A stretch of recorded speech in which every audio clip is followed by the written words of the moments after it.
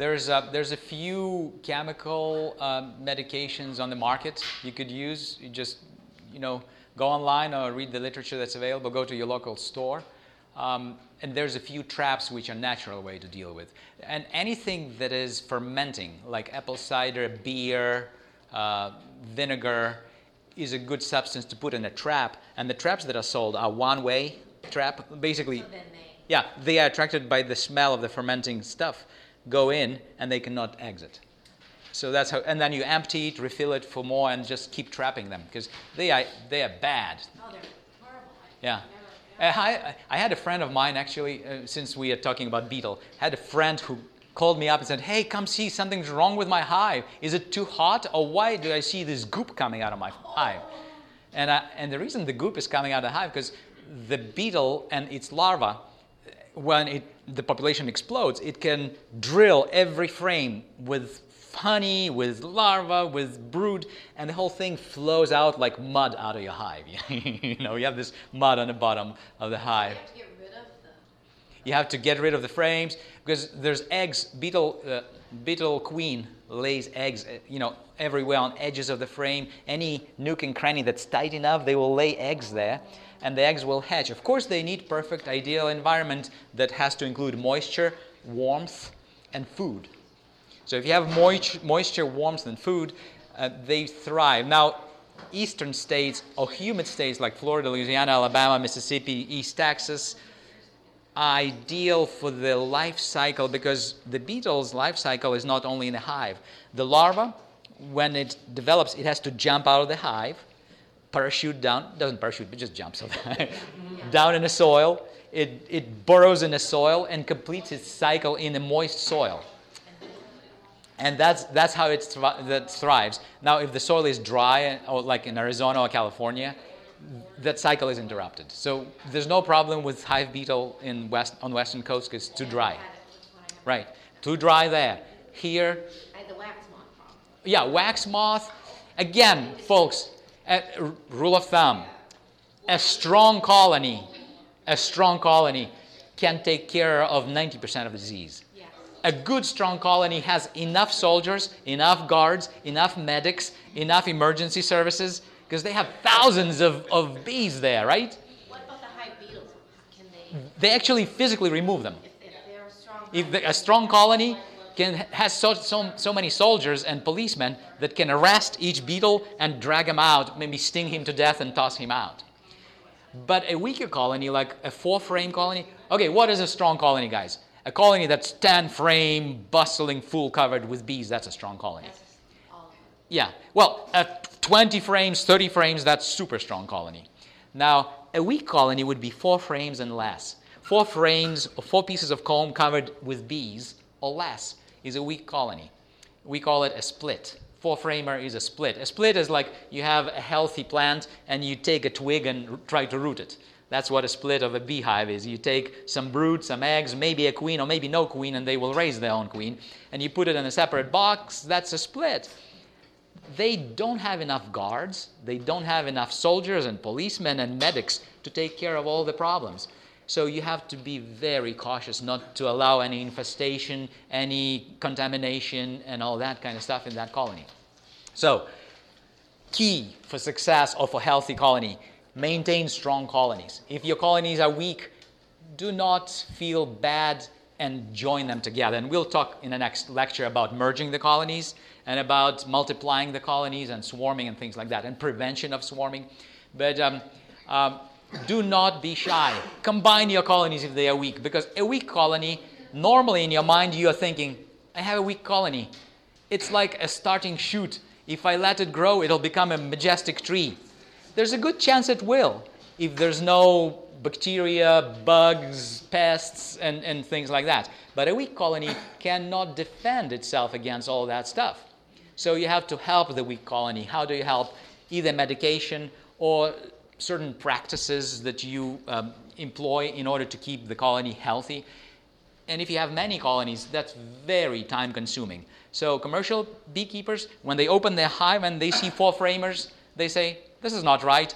They kill the queen immediately, say, this is bad hive, kill the queen, merge it with another colony. That's what commercial people do. Because they know strong colonies can defend themselves from any bacterial, viral, or pest infestation. A weak colony cannot. Therefore, maintain strong colonies, good health. Yes? So when they merge say you have 2 weak colonies, you wouldn't merge the 2 weaker colonies to make a strong one. You'd merge each one with a... Yes, if you have 2 weak colonies, you can merge them together. You can. But if the 2 weak colonies are 3 framers, and you merge them together, you are resulting at 6-frame colony, borderline weak colony. So merge 3 of them together. Now, so they are strong and robust, and they can defend themselves from most of the disease. Yes? Do you kill the queen so they don't fight, or how do you... Yes. That's what we are going to talk about in this lecture. But yes, you merge them, you kill 2 queens, or you kill all 3 queens, actually, and replace... give them a totally brand new queen. Because yes, they will, but there's methods that will prevent that. How to introduce a queen. But basically, a healthy 1-year-old queen or younger, a strong colony is your key for successful beekeeping. So if you have a 1 or 2-year-old queen and you say, this queen is such a good layer and she looks so pretty, and I want to keep her for next season. You can keep her, but she won't be a good producer. Next season, there will be 5, 6 frames of bees because she's exhausted. Her ovaries don't produce as many eggs. Besides, she's running out of sperm supply that she annexed from the drones, right? And she's running out of ability of laying fertile eggs. Therefore, she can only lay unfertile eggs, and she will lay more drones, and sometimes sometimes that colony will just languish and you will be focused and trying to help the colony and nothing good comes out and you are wasting your time. So you eliminate the queen, give him a new queen. So just a good beekeeper that wants healthy bees just opens the lid. And if he sees black or orange or brown color, that means that if there's bees crawling everywhere on the top of a hive, on the top of the frames, that's a strong colony. Everything is fine. He doesn't even have to go and look for the queen. She's doing well. Put the lid back. If you open the lid of a colony and you see maybe 5 bees crawling right in the middle, on the middle frames, commercial guy says, no good. Let's find the queen. There she is. He would squish it and toss it away and merge this colony with another colony. Let me show you 2 videos, couple of shots of slides, and we'll jump into our subject. And our subject would be merging colonies, multiplying colonies, growing colonies, and swarm prevention. Swarming is natural way of multiplying for the bees. So we'll talk about that too. So I'll show you a couple of videos, guys. One of them, let's start with this still shot. What do you think is this guy and this guy? Who are they? They are guards. They are checking the passport of this particular bee. That's right. Now, this particular bee is actually a stranger to this hive. How do I know? Yes, you see her head bowing down on the board. You see her abdomen sticking up and her wings are fanning slightly. What is she doing? She is asking for mercy. It's a position of a begging bee. She says, I know I don't belong to your citizen group. I'm a stranger, I'm a foreigner, but according to the Bible, you have to receive the foreigners, right? That's her plea. So she bows down, she surrenders her passport, and she accepts, basically, she fans her wings, allowing the pheromones of her previous colony to be communicated to the guards. They say, oh, you're a stranger, but since you are asking for naturalization, we'll accept you. So they will issue her the passport, right? She will be accepted as a citizen of this new home, and she will start sharing the same pheromone with the rest of the bees, and she will be just a new citizen in this colony. She'll be fine. All right? So how many she's are in the colony? You have a queen, but how many females? All right. Now, again, a question to you guys. What gender are worker bees? They are females. Actually, they are females. All the workers are females. There's one thing that they are lacking. They are underdeveloped females because their ovaries haven't developed. But there's genetic propensity for that queen to develop ovaries. So sometimes what happens, sometimes rebellion can happen in a hive. And this is intriguing. In fact, when I listened to this to this subject here that I was, basically I looked at the topic that I was supposed to present. I said, well, I need to share this, but I don't know how I can fit it in. But I'm glad you asked about the gender. Here's what happens, guys, and this is a very, very intriguing thing. Sometimes, we talked about the fact that bees are social, right? There's actually groups, there's immigration officers at the entrance, right? They also are guards. They are checking the IDs of each bee entering in. There's also a thing inside of a colony where each bee, according to their age, is assigned certain tasks. So, for example, bees age 1 through 5, their task is to feed and take care of toddler larvae.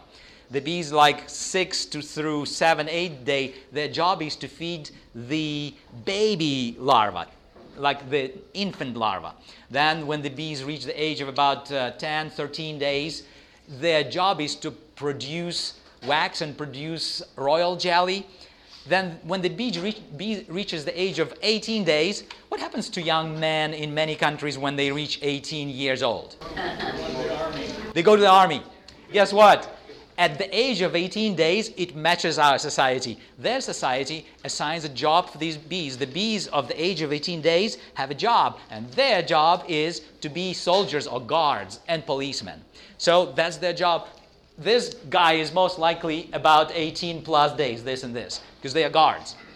So sometimes these worker bees, which all are female, remember, all the worker bees are female, and the queen is also female. Now, the only difference between the queen and the rest of the females that are workers is that the rest of the workers do not have ovaries that are fully developed. Their ovaries are dormant. Sometimes there's great controversy starting in the beehive. It's like a small universe, really, like a small universe. And things happening there just like in our universe happened. You know, one day Lucifer, who is a worker bee, by the way, looked around and said, I'm pretty smart. Besides, I'm good with music or at conducting choirs. And I'm very, very handsome. And I think I could make a good queen or a good ruler or a good king, just like the Most High. Right? Ezekiel mentions that story. And so one day, one of the bees, or maybe 2 or 3 of the bees, will band together and say, hey, we are females, aren't we? Yes, we are. And they'll start demonstrating. We are females. We are females. So they will conduct that kind of things throughout the hive. And they will sign up petitions. And there will be more. Maybe a band of about 10 bees will get together. They will go and kill the queen. Yes. So a rebellion starts. It's a very interesting sociological study if you want to know. If you have about 10 hives, maybe in 5 years you will find one hive that is doing just that. If you have 100 hives, you can find it every year. This can happen every year, like once in 100. So the seed of sin and rebellion is seeded even in the bee colonies. So these guys will kill the queen. When they have done that, they will demand the royal court or the attendants of the queen to focus their care upon themselves. They say, we want the same care as the queen was getting. We demand it. Well, of course, this is an allegory. But I imagine they are telling the attendants, we want royal jelly. We want the manna. We want whatever they say. I don't know. But the attendants will start feeding these rebel workers who are gender-wise what? Females with what that's underdeveloped? Ovaries are underdeveloped. So they will receive lots of royal jelly. And within a week or 2, you will see their abdomen swell and their ovaries awaken and they start laying eggs. And they start laying eggs and they say, hey, we are just as good as the Most High. We can produce life. And they actually will start laying eggs. Now, they are not as skilled as the Most High. They are not as good as the Most High, but they think they are. They think their government and their ability to do that is just as good, if not better. And they probably think it's better because they lay 5 or 10 or 20 eggs in each cell. That's how good they think they are. Because their eggs are a little tinier than regular queen's eggs. They will lay lots of eggs like that. And pretty soon you come to a hive, you pull out a frame, and you see the brood. But the brood doesn't look like healthy brood. Instead of flat-capped, beautiful worker brood, you see this bumpy brood that looks like poor pattern, like we call it hunchback brood in my country. It's basically brood that doesn't look even. It has these bumps on their back, like hunches. And you look at that brood and you realize, oh, there's rebellion going on in this hive.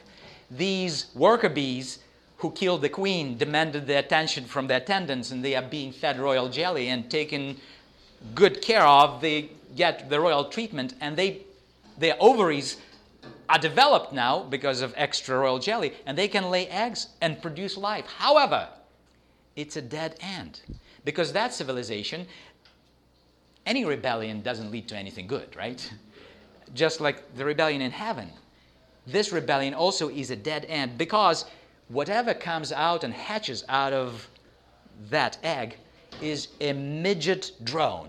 It's a tiny little drone that is not fully developed male. So if you thought that a worker bee is not fully developed, is deficient, think of a drone that is not fully developed. It's like deficiency square.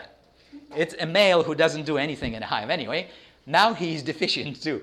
So it's a total dead end genetically. There's no future. There's no reproduction. Our society has social groups that are on a way to the same dead end. Just think about that. Both spiritually and physically, physiologically too. So it can happen with a beehive too. And that happens. If you have 100 hives, at least one of them each season will do that. There will be this kind of rebellion. And when you watch that, all of a sudden you realize, oh, that's what happened in heaven. Oh, it's an object lesson. I can see how that happens. And when that happens, there's no way to correct it, except you annihilate this little rebel group and start things anew. And that's what the Lord is going to do eventually. Anyone who doesn't want to be transformed by his power will have to end up just like this colony. Then, you know what we call those queens in beekeeping? We call them imposter queens, and some people call them drag queens. They pretend to be queens. They demand royal treatment, but they cannot produce life.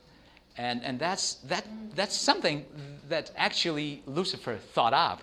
And praise God, there's a way out. Praise God, God is trying to, he's not trying to, but he's working through millennia now on this terrible issue. And it will come to its end pretty soon. So there's rebellion in the colony, right? Now these guys are preventing rebellion by not allowing strange bees, because sometimes strange bees, especially of Africanized strain, an Africanized bee, some people know them by the nickname killer bees, they are a product of crossbreeding of an Italian bee, which is very docile bee, with African bee, which is slightly aggressive, but a good worker. It's slightly, remember, African bee is just slightly aggressive, but a very good worker. So some scientists in Argentina decided to crossbreed those guys. You know, when you crossbreed things, the hope is that their good qualities will be amplified and their bad qualities will stay low. That's the hope of any selectionist or breeder. So what happened in their lab after they crossbred these two varieties, the aggression gene happened to be amplified. So their aggression was amplified about 100 times. Their production stayed the same.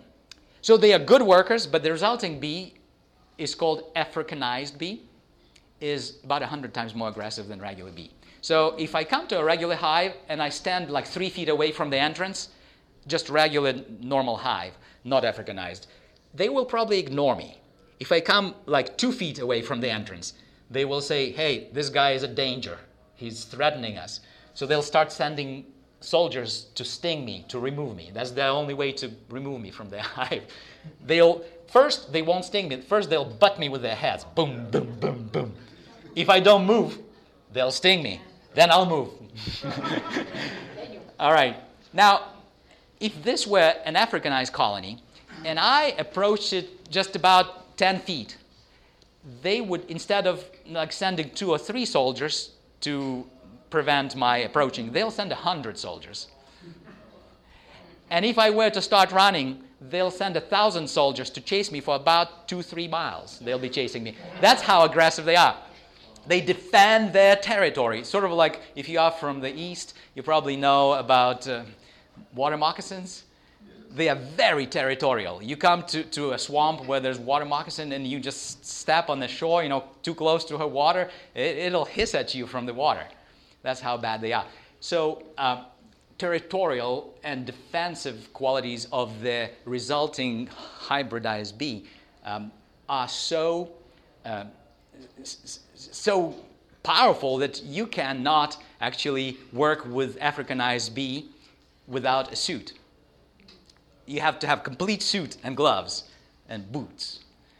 And today, from that experiment in the 60s in Argentina, a swarm escaped from that lab and started spreading through Argentina to Brazil, to Mexico, Central America and Northern America.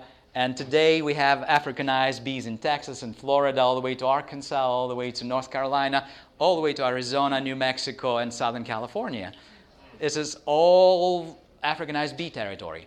So if you are catching swarms that are wild and allowing your queens to mate with any drones in that territory, there's a good chance you're getting Africanized strain into your bees. And within 2-3 years, if you had, let's say, Italian bees, within 2-3 years, they will become Africanized. What happens? These guards will be there on guard protecting, but Africanized bees will come and take over this colony. They are good at taking over. So these guards won't be able to fight because the other colony sends more soldiers than they can send. So, 10-to-1 ratio. They lose the battle. The Africanized colony settles in, raises, a new queen there. And they actually will bring a queen. A swarm will come in. They will send soldiers, and then we'll send a swarm there, and they'll take over. So, but that's the job of the guard. Let me show you a video, the guards in action, guys, and then we'll go to our subject. I need my glasses. You're kind of describing us reading the Bible here about, First and Second Kings. Now, look at this guy. These are guards, and that's a stranger. And they are telling the stranger either ask for naturalization or leave. And the bee is pretty proud and not willing to bow down and ask to be accepted. Guess what they'll do? They'll try to convince her. It won't agree. They'll try to sting her. You see, this bee is trying to sting her now. And eventually they'll toss her off the landing board.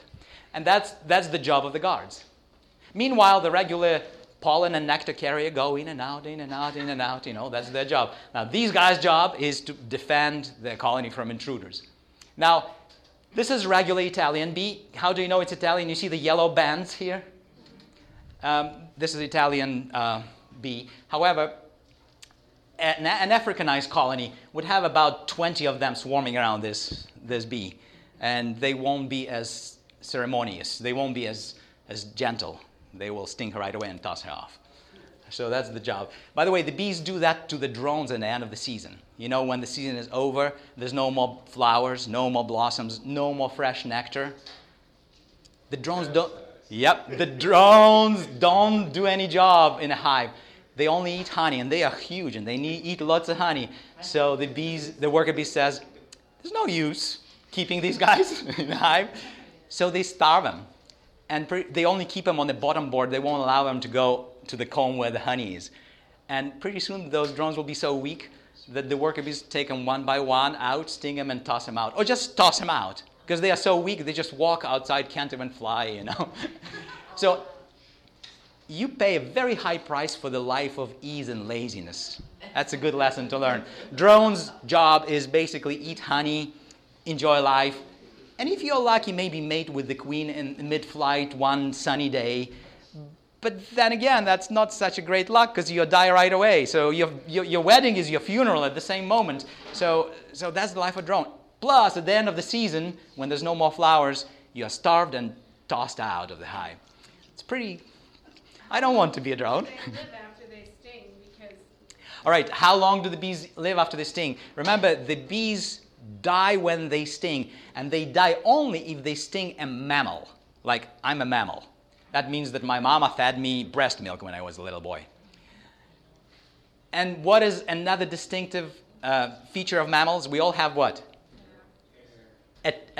Elastic skin. We don't have exoskeletal structure that's firm and you can breach it. Our skin, you can poke it, but if you poked it and remove the needle, it collapses. There's no hole. So if you punch a hole in exoskeletal animal like a bee, there will be a gash.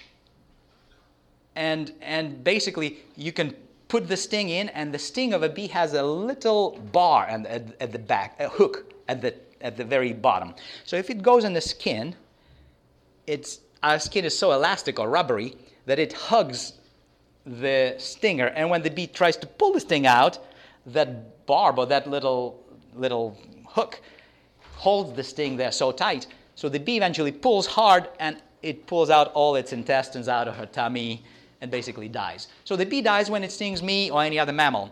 But when a bee stings another bee, it doesn't die because it can easily remove the stinger. So they do not die when they sting other insects. Yes? Have you had to deal with any Africanized bees in your hives? Yes, I have. They are a common thing. If you live and keep bees south of Central California or south of Arkansas or south of Carolinas, you have Africanized bees. They are pretty aggressive. Your neighbors won't like you. You need to replace the queen. The Africanized colony does not like new queens, so they are really hard to replace. But if you are persistent, you can replace the queen. The easiest way is to phase that colony out by weakening it, by removing the brood. You remove the hatch, the brood that's ready to hatch, put it in some other colony. Eventually, they'll become so weak that they will have very few soldiers left. Remember, the aggression of a colony depends on the number of soldiers or guards. So when you reduce the number of species, then you can easier replace the queen. A strong colony, hard to replace the queen. And so let's switch to our subject. So how often have you had to do that? When I lived in Texas, I replaced queens every 2 years. Because if you keep the queen and allow the queen to reproduce or make a new queen, you do not have control of what drones will mate with your new queen. And since I live in East Texas, we have Africanized bees everywhere. So most likely some of them are Africanized strain. They will mate with my virgin queen. And the queen mates with about 10 drones. There's a good chance that out of those 10, there's one Africanized. So there's a good chance my resulting bees will be Africanized. They will be more aggressive. How do I tell that? If I approach the hive about 6 feet away and they are attacking me, they are Africanized. If I open the hive and instead of 1 or 2 bees flying around me, I have 100 flying around me, they are Africanized. That's the difference. Now, do not be afraid of Africanized bees. They are good workers. The only thing that you need to learn around Africanized bees is how to protect yourself.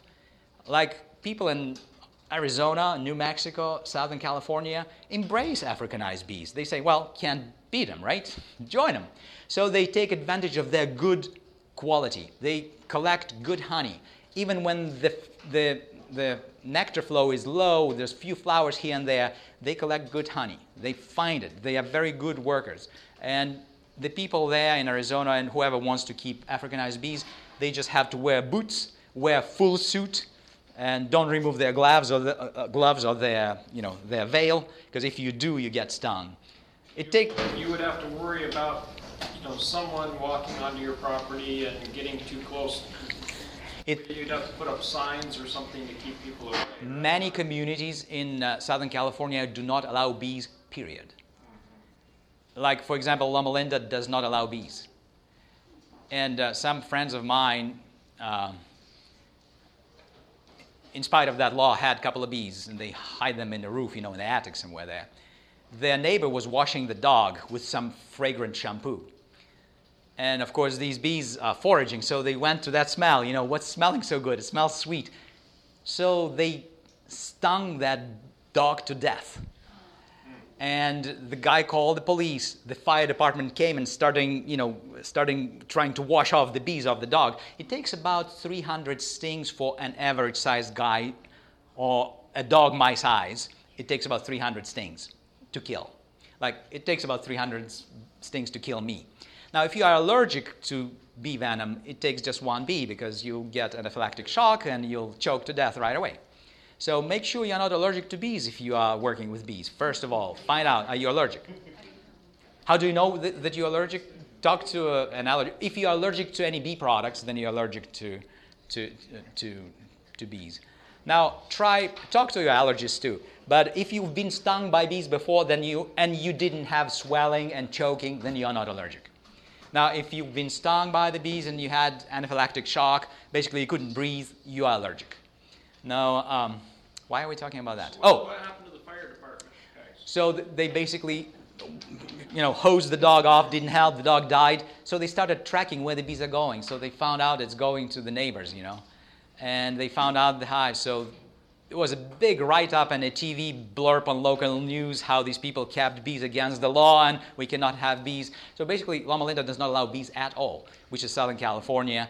Each community has their own rules. If you want bees, find out from your county, from your agriculture local department, what are the rules on beekeeping. Some communities allow, some don't. Loma Linda doesn't. You can have bees, but there's parameters. It has to be 500 feet from the nearest neighbor, or from nearest sidewalk or nearest road. There's restrictions, and they're different from community to community. So you need to find out your local community rules.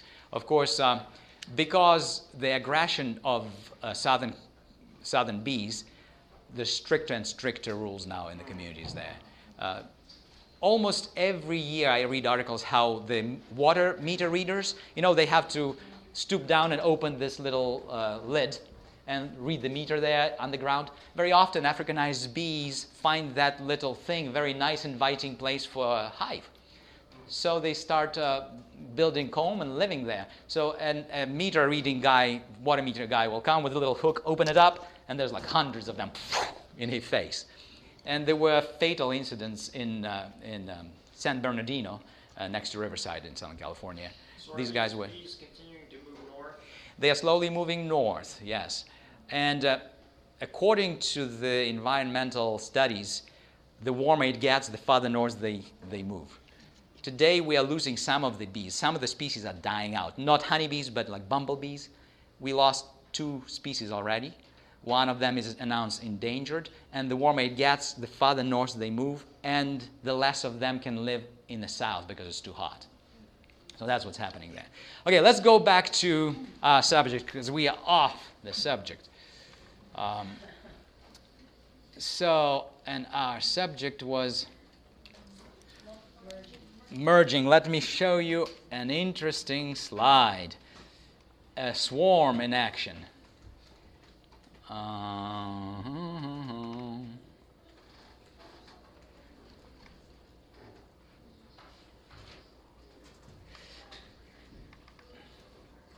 Actually, it's a video.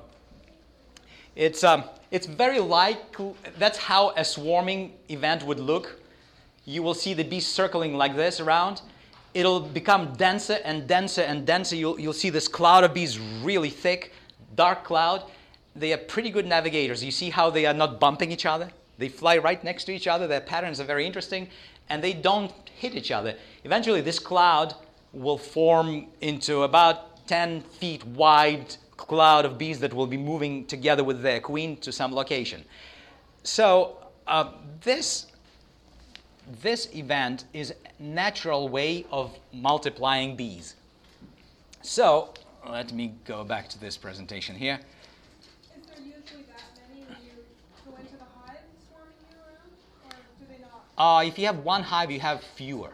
If you're just one hive, you'll have just about maybe 10, 20 bees flying at the same time. If you have 100 hives, then you multiply it by 100 times. So,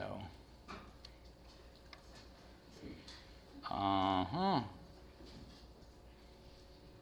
When we lived in Africa, they'd swarm into our chimney, our unused chimney. That was really scary. Yeah. Could you advance that when I tell you? Yes. All right, guys, this is the last pest, and I forgot to tell you that there's one more very, very, very terrible, horrible pest. And that's the pest that likes fruit and likes plums and apples. You see what it does to plum trees? It just breaks the branches off and eats the plums off. Go to the next slide. It comes to your hives. Bears, absolutely right. I did not know this, but Florida has bears, black bears. And I found it the hard way. I brought a semi of bees to Fort Myers area. And the first night we placed them out there, the next day the local farmer, he's growing watermelons there. He calls me up and he says, "Hey, I think there was a bear at your bees." I said, "No way." Yeah. I said, "Do you have bears?" "Yeah, we have bears." I said, "No, I thought I got out of the mountains into a flat area. Maybe there's no bears." "Yes, there's bears." So, yeah, we have bears in Florida, and they like honey, and they like brood, and they will come to your hives. And once they found out where your hives are, they'll be back. Yes. Yeah. They'll tell their cousins. Yes? Those are the frames that... Yeah, that's the frames. You see, the box was tipped by the bear. What happened to the frames? They all fell out. Let's go to the next slide. You'll have a close-up. Now, these are the frames. You see the wooden frame? See, the bear ate some of the brood, ate some of the honey. Something must have scared this guy, or he didn't have his cousins with him, because he left lots of honey. You see, all this is kept honey. He did not eat the whole thing. Let's go to the next slide. This is how it looks when the bear visits your hives. Let's keep going. Some of it was eaten completely out. You see, he has pretty good appetite. Keep going. This is how it looks, the next day, because he'll be back for the second or third hive. And he'll come every other day. Yes, keep going. He'll leave a mark to know, to let everybody know this is my territory. Keep going. This is how he tests what your frames have. If there's nothing there, he leaves the frame alone, right? You see how the cells are carefully built from they are about half an inch deep, and he just doesn't taste good, so he leaves this frame alone. Keep going. What do you do if that happens to your hives? You carefully collect all the frames back. If you see any bees left, scoop them out, put them back. Hopefully the queen didn't die in this process. And that hive might recover. So this is the last pest we have to deal. And in Florida, you do have to deal with these guys. If you do beekeeping in Florida or anywhere there's bears, remember, put electric fence, probably 2 layers of electric fence around, strong posts, because bears can knock down posts and stuff. Grapple too. Yeah. If you strap your hives together with that helps too. By the way, if they cannot take the hive apart, they use their claws to just break the hive. They just break the boards, break the frames until they can reach the honey and the brood, and they will gorge on that stuff. So that's the last pest. Okay, and that's the bear in action. I did not take that shot. I just found it online. But yeah, I told you, I saw once how bear is doing it, but I didn't take a picture. I just didn't think of it. You can really have good laugh watching the bear do that. He would just carry a hive like this, Carry it away somewhere where he can sit down and have a nice dessert, That's what they do. They're really funny. And my cousin and I once watched that, and we laughed our bellies off when we saw that. But then it was time to go and put the hive together. And I say, "Well, come on, let's go put it together." He said, "I'm not going there, because that bear might be back." And they're pretty sizable guys. Yes. What do you do with grizzlies? I don't know. I've never been to grizzly territory. But if you live where grizzlies are, like, somewhere in Wyoming or Montana or Canada, talk to local beekeepers. I've never dealt with grizzlies. You do sprays? Yeah. But for local black bears that we have in California and you have here, what you need to do is do electric fence and do a couple of layers. Do good posts, because they can knock the posts off. Just like a bull, anybody tried keeping the bull out of your corn by putting electric fence around? Doesn't really work. The bull just rips through the wire. It gets shocked once or twice, but he doesn't care because he knows he has a reward. There's sweet honey or sweet corn there. The bears are the same way. If your electric fence is not well built, it'll break through it and go to your hives. So make sure you put electric fence right away before the bear discovers your hives, because once the hives are discovered, all his uncles and cousins will know, and they will come as a gang. Yeah, it can happen. So let's go into natural. What about having nails? Oh, yeah, I've heard that. Boards with nails, things like that. Oh, raccoons, yeah. Raccoons, another pest. Raccoons, also skunks. They'll come to your hive, and they'll scratch at the entrance at night, sort of like knocking. Anybody there? Of course, the guards will come out, and they will grab their paw and just roll them like this, the guards, on the board until they are dead, and then eat them, one by one. They want food. So some people do like take the carpet strips from, with nails, so the raccoon doesn't have a very pleasant sensation when it goes like this on the landing board. It hurts him. Sometimes they feed them Pepsi with poison. They like Pepsi for whatever reason. They put poison in Pepsi, so these skunks eat that drink that Pepsi, and they die. So all kinds of things are done. But there's large pests also that mess with bees.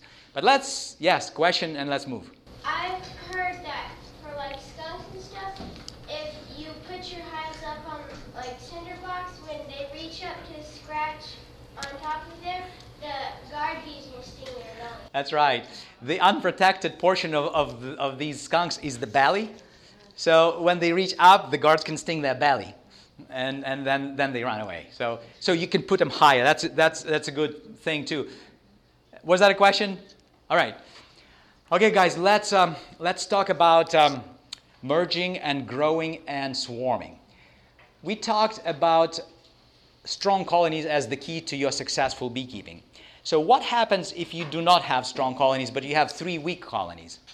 And a weak colony is defined as 4 frames or less. It's better to take those 3 colonies and merge them into one. So how do you achieve that merging, since we know that each colony has their own chemical ID or their own pheromone or their own passport, and they will fight if you merge them, right? You can achieve it in a couple of ways. One of the simplest way that I know, and it works the fastest, is kill one of the queens if you have 2 to merge. Let's say you have 3 to merge. You kill 2 queens and leave the best queen. How do you define which is a good queen? You pull the frame out, like a frame like that, and look at the brood pattern. If you see the brood that has no skipping, it's solid brood, it's a good queen. If you see that brood is patchy, a patch of brood here, patch here, it's not consistent, that queen is not a good layer. So you choose out of your 3 weak hives which queen is the best queen. She might be still not good, but she's better than 2 others, So you choose the best, you kill the bad queens.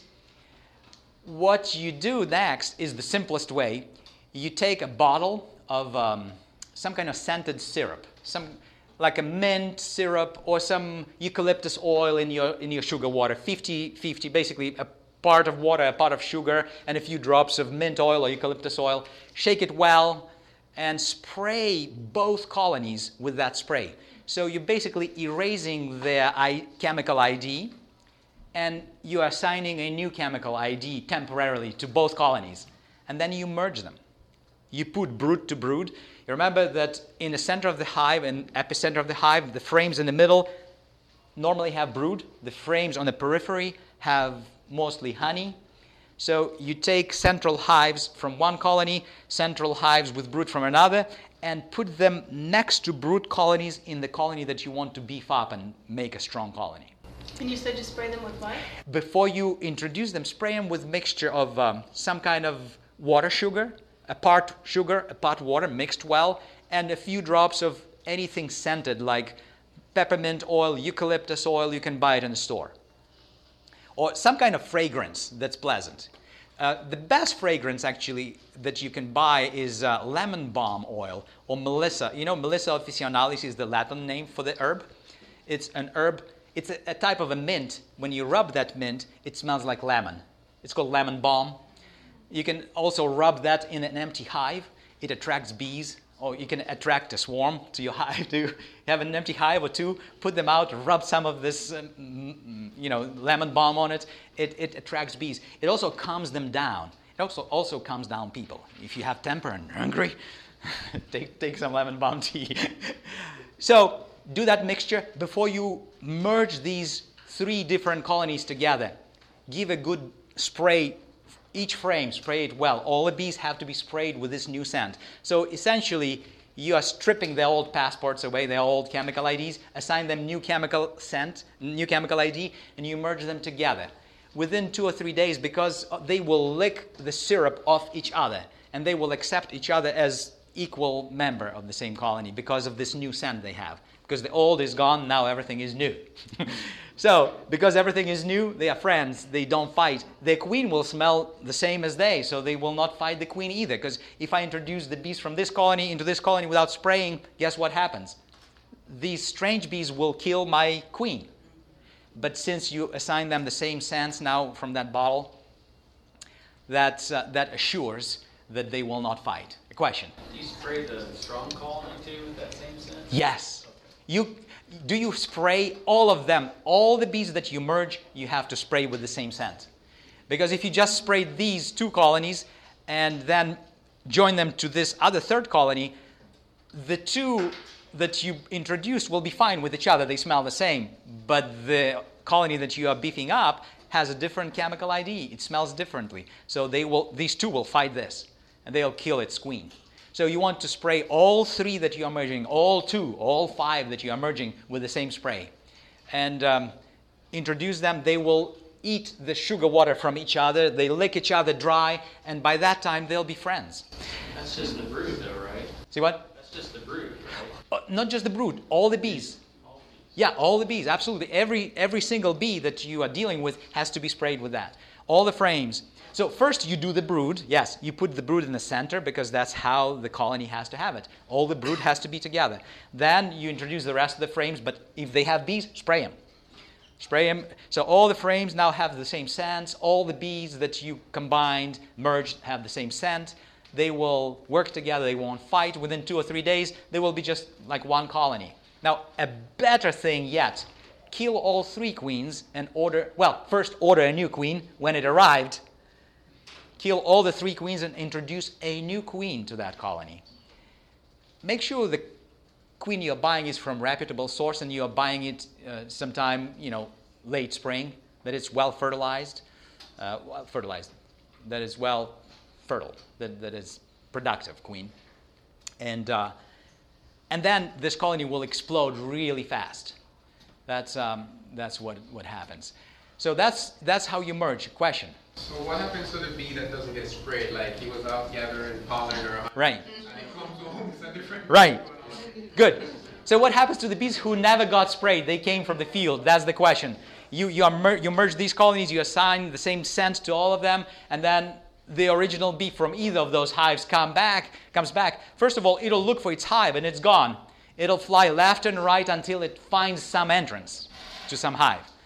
It will zoom in onto that hive, land on the landing board, and those guards will start inspecting her, and they'd say, hey, you don't belong here. But the bee will say, look, I'm bringing pollen, and I'm bringing nectar. Okay, you can come in. As it comes in, it will also smell different scent, but because it'll rub off some of that scent of others, eventually it will be assimilated. Sort of like me, a Russian fellow came to this American land and sort of assimilated. Your ways rub off onto me, right? and I'm sort of becoming more and more like one of you guys. I speak your language. Pretty soon, I act like you, and yeah, poor fella, right? So same thing happens to those strange bees.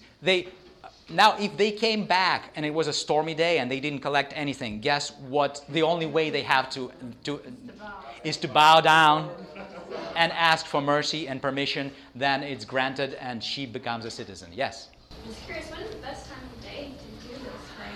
Oh, the best time is a warm day. Remember, working with bees at 50 degrees or below is not a good idea. First of all, it's too cold. The brood will get too cold. It will catch a cold, like bacterial infection, like foul brood infection may set on when your brood gets chilled. So not a good idea. So when you work with bees, especially when you spray them, because any amount of water, when it is introduced in your skin and evaporates, it takes lots of energy to evaporate water. So it will cool additionally much more that frame with brood and bees. They'll be so cold being sprayed. Try spraying yourself at 50 degrees outdoors, It's cold. So what happens? You do not want to spray them and work with them when temperatures are 50 or below. Try to work bees when temperatures are 60 or above. 60 above is good temperature. If you are spraying them, wait until 70 degree day because it cools them extra. You don't want to do that. So on a warm day, and the most comfortable time to work bees is 60 to 90. That's your comfortable range. If it's 110, you won't last outdoors that long. The bees are okay, but you won't last. If it's below 60, the bees don't like that.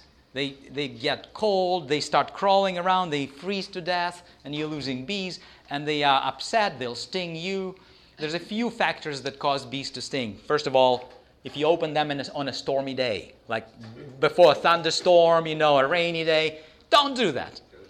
If you open your colony right after you moved them, you moved them from one yard to another in a bed of your old dump truck. After that ride, I learned it the hard way. I moved them from my location to a lavender field about 30 miles away, and I was just the beginner beekeeper. I was 16, and I thought, let me open up. Just as I unloaded them and put them on the field, waited for about 20 minutes, and I saw some bees flying out. I said, let me open up, see how they like it. The moment I opened them, normally you don't wear a mask because the bees are pretty gentle, but the conditions have to be right for the bees to be gentle. So after a bumpy ride, they are pretty upset. So I didn't put my mask, nothing. I just opened the hive, and I had about 100 of them go straight in my face. I looked Chinese. I had no eyes. I was swollen. By the evening, I had a fever of about 98, 99. It was just about 100 bees. But if I had about 300, I probably would have died because an average guy takes about 300 stings. And if I'm a heavier dude, then it takes about 400 bees. It depends on your body mass. So there's other conditions. For example, if you are wearing strong cologne, or if you are sweating profusely and didn't take shower for a few days, they'll smell the body odor and they fly straight to your body hair and start stinging it. They go for your eyebrows, your hair, your armpits, and they don't like tobacco smoke either. So I hope nobody smokes. But if anybody does, quit smoking and don't work bees with tobacco. They don't like that. So any strong odor, any loud noise, don't play boombox next to your bees. Not a good idea.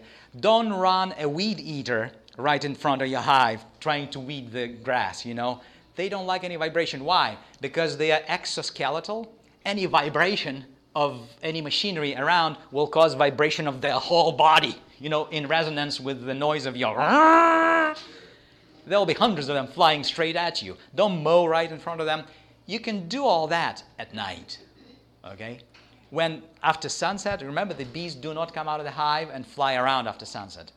They still will be aggravated if you come at night and knock at the hive. A few of the soldiers will come out and they will attempt flying at you and sting you too if you bother them. Now, don't wear dark clothing, especially woolly clothing. They'll sting you. So, let's talk about merging bees in another way. I told you one way of merging, you spray them. There's actually a shortcut to that. Let's say you are dealing not with a horizontal hive, but you're dealing with vertical root-style hive that has many boxes, multi-story hive. Instead of spraying them, you don't have time, or the weather is too cold. You have another version of merging them. It's too cold, and both colonies are weak, and you want to merge them. What do? So let's say this is one colony, this is another colony. And both are weak. These are pretty strong colonies. So what you do, open the lid on this colony, put a sheet of newspaper. Instead of lid, cover them with newspaper. Then take a box with bees that you want to merge and put it on top of that box with just a newspaper separating them. So what will happen? Give me a couple of guesses. You eat through it. Yeah, absolutely. What they will hear some noise and some warmth next to each other. They say, hey, there's something happening there. So they'll start munching through that newspaper or any thin paper like newspaper, maybe wrapping paper, whatever paper, not thick paper, okay, thin paper. They'll start munching a little hole and very slowly sending one by one back and forth like spies to spy out what's there. They'll start negotiating. They'll start sharing their pheromones. And pretty soon they'll start munching and eating more holes through. And pretty soon they'll eat the whole newspaper out. And they will join naturally by just their friendly disposition because they decided to be at peace with each other. Yes? What about the queens? How about the queens? Before you merge them, kill one of them. Kill the worst performing one and introduce a new one. And keep the better one. Now, if both are bad, kill them both and introduce a new queen in a cage. How come they don't kill the queen which you introduce when you merge the two colonies?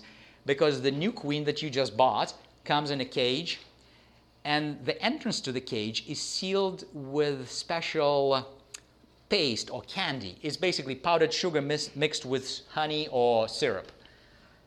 And the queen has one or two attendants with her in that cage, which take care of the queen, whatever needs she has. Sometimes there's a little sponge there with water too. So it depends how many you buy. Sometimes you buy like 100 queens. They will be shipped to you in one big box with a sponge of water and maybe 100 attendants that are not individually in the cages, but they are attending to all of the queens at the same time. Same attendants attends to all of them. So you take that box. If it has no attendants, take some of these attendants and introduce them into that little cage. Seal it back and put it into your hive that has no queens. For example, you merged two hives, killed both queens, introduce this in between the frames, right in the epicenter of the hive, right where the brood is supposed to be. The curious worker bees from that colony that know they have no queen now, remember, before you introduce the queen, you have to allow those colonies to feel the absence of the queen. Because if you introduce the new queen right away, they will reject her. So first, in order to be healed, you need to acknowledge you have a problem, right? You have a need.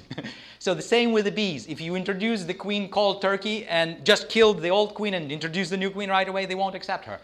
Let them stay queenless for about 12 hours, like overnight. They stayed queenless overnight. Then they know they need a queen because the pheromone level that queen releases has dropped. They say, alarm, panic, we have no queen. We need to do something. Introduce the new queen after that. But don't wait for a week to introduce a queen. Why? Because they'll start making their own queens. And when you introduce a new queen, they'll say, we don't need this. We want our queen. Just don't wait that long. You have to catch that moment, 12 to 24, maybe 36 hours the most. Don't wait any longer. Introduce a new queen. They will accept her. What will happen? The attendants from the old queen and other worker bees will start sniffing around and start munching on that paste, candy paste, and eat through it from this side. And the attendants inside of the cage where the queen is will start eating through on the inside.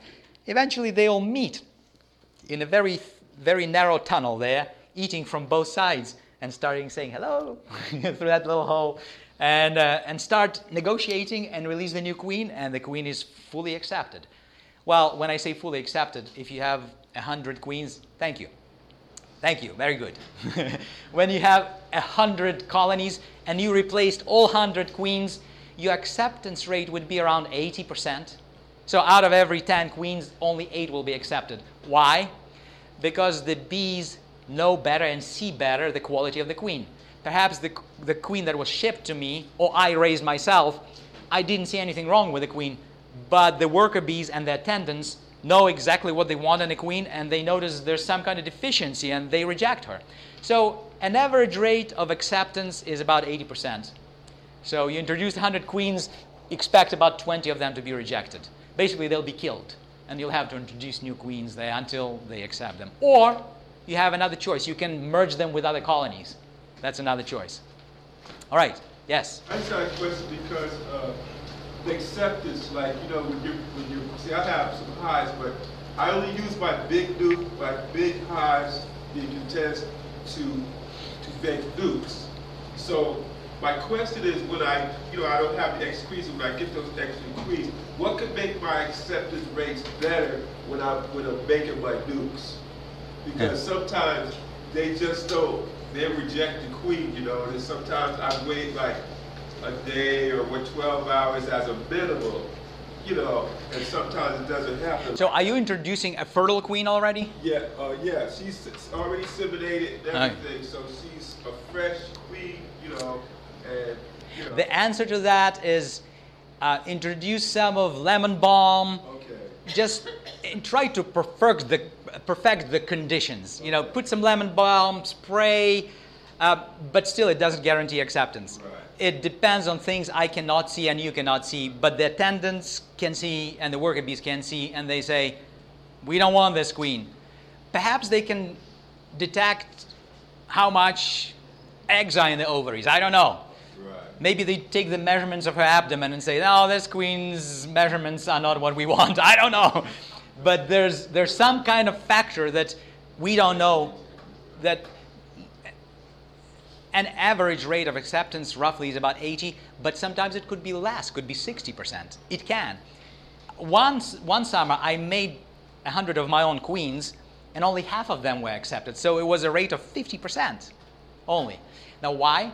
There's a few factors. Maybe that queen could not mate sufficiently and I cannot detect that, but the worker bees can. Or maybe that queen had a deficient leg or a wing, or maybe one of the ovaries on the left were, you know, idle, not producing, you know. I don't know. But the bees know those things, and that's why they... Now, the greatest factor of healthy queen is clean varroa-free bees. VHS? Varroa, you know, the mite, the red mite? Yeah, so the little mites, varroa mites, like queen cells and drone cells. As soon as there's a queen cell or drone cell, the varroa queen will run right there. Why? Because it's going to be a big, juicy larva, and she can lay tons of eggs there. So as those tiny varroa mite eggs are developing together with the queen larva, they will suck on its lymph, and the resulting queen will be deficient somehow, and I can't visually tell, but the worker bees can.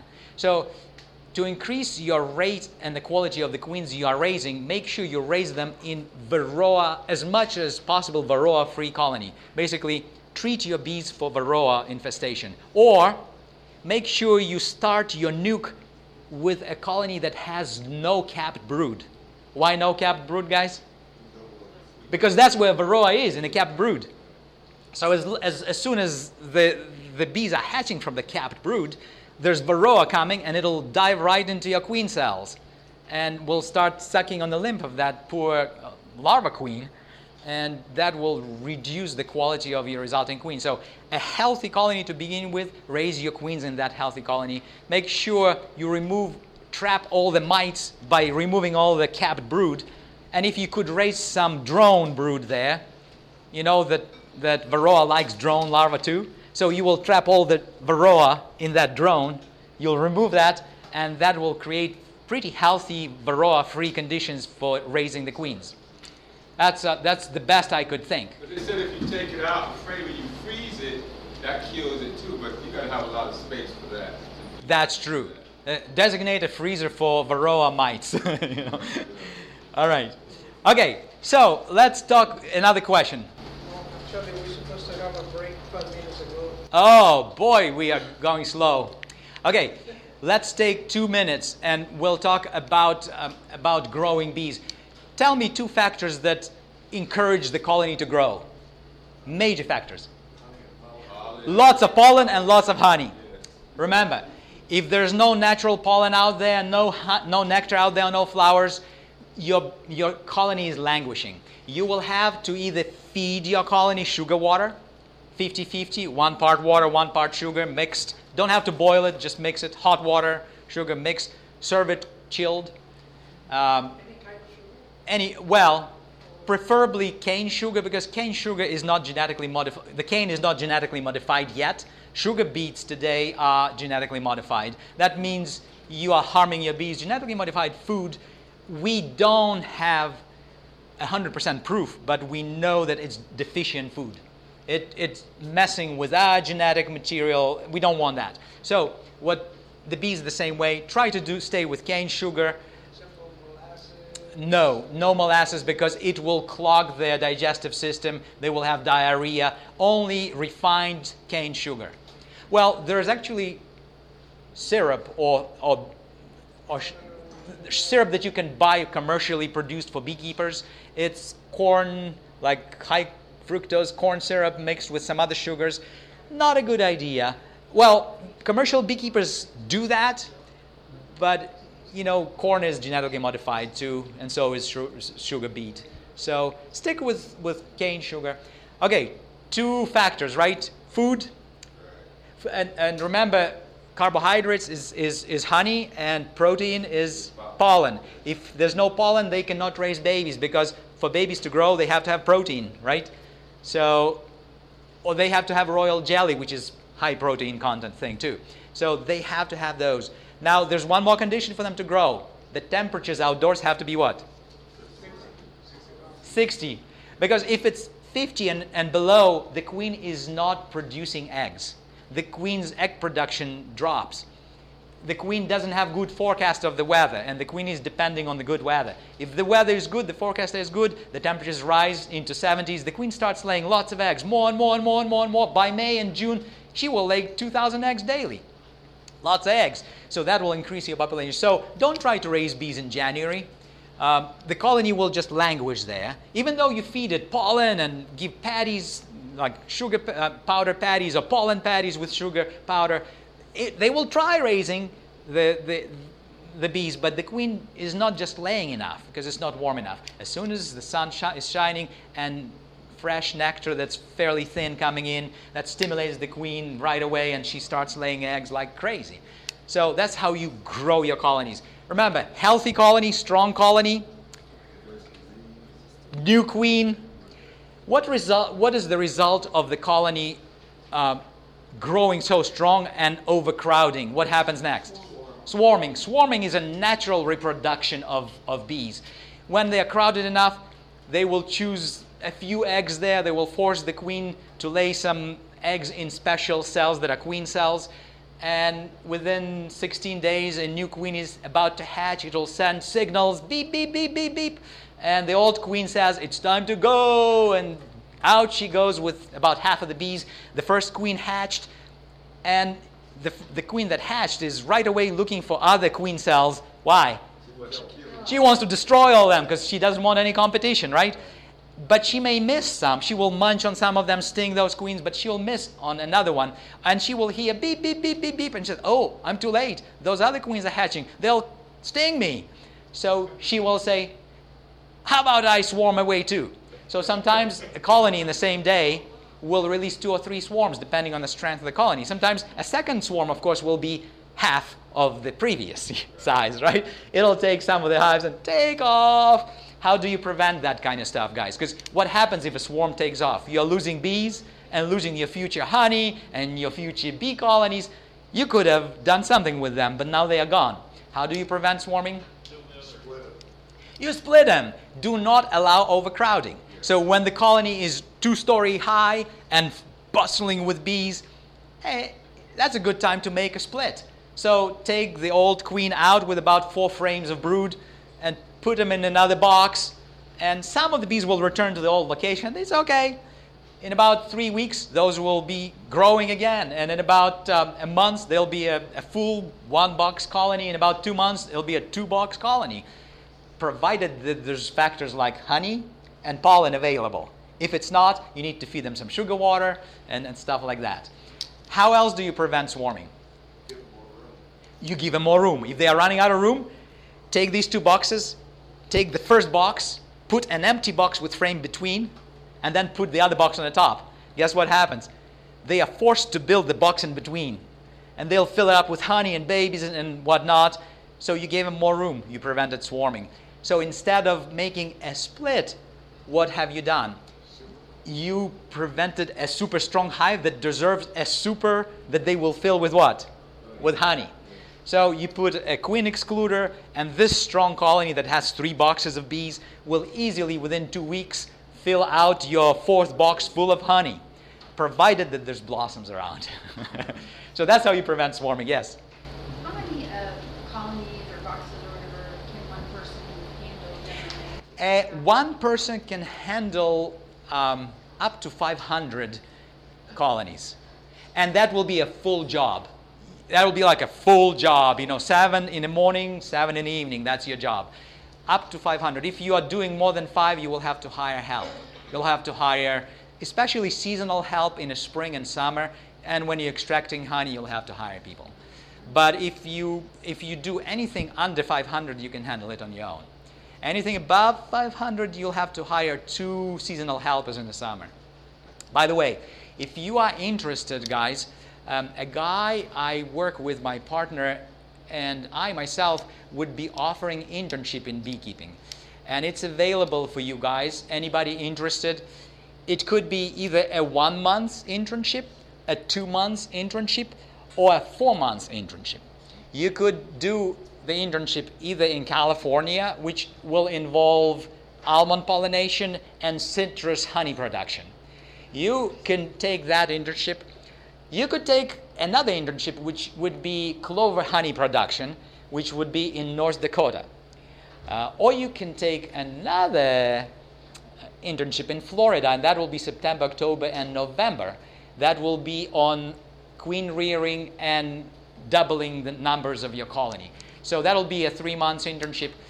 If you want, you can take all the internship as a half-year thing, like a full season thing. Just contact me, or maybe I should send a sheet of paper. If you're interested, we'll make a list, and if you are serious about an internship, that would include some of things that you need to be able to do. You need to have your own transportation to and from the location. You need to have your sleeping bag or some kind of bedding. The conditions will be like camping. Like in North Dakota, there's actually a house, but it's a primitive house with heat and air conditioning. However, there's no luxury stuff there. There's 1 shower, there's 3 bedrooms. So if it's a couple, they would get 1 bedroom. If it's a single guy or girl, he will have a bedroom for themselves. And if it's just 2 college kids, they will share a bedroom, So that's what it is. The one in Florida will involve probably motel stay. And the one in California will have also an apartment stay. Florida, that'll be Fort Myers area, like Immokalee area, if you know that area. And North Dakota, that would be Bismarck area, about 40 miles west of Bismarck. There's a little town there. There's 40 acres, and there's a large bee yard. And now, whoever is interested, remember that beekeeping, it's like home owning. It doesn't mean that you just work with frames. You don't just look at the bees and pet them. Beekeeping is like home owning. Basically, if you're a homeowner, you have to paint your home. You have to fix your home. So you might end up painting beehives or repairing beehives or making frames or inserting frames in the colonies. You might be, extracting honey, Basically, it's a wide array of tasks that you are to be capable of. So you have to not be afraid of hammers, pliers, nails. You have to be able to lift 40 pounds, that kind of stuff. So that's what it is. Well, shall we take a break? And if you are interested in an internship, I'll put a sheet of paper and a pen here. You can write your coordinates and we'll get in touch with you. Oh, by the way, here how it works. You will get food, and you will get free food, and housing also for free. You will be given $500 a month as an allowance, and you should be able to work 10-hour days. One of those hours will be classroom. The other 9 hours will be field work. So that's how it works. So that's all you're getting, guys. $500, room and board, primitive room. This media was brought to you by Audioverse, a website dedicated to spreading God's Word through free sermon audio and much more. If you would like to know more about Audioverse, or if you would like to listen to more sermons, please visit www.audioverse.org.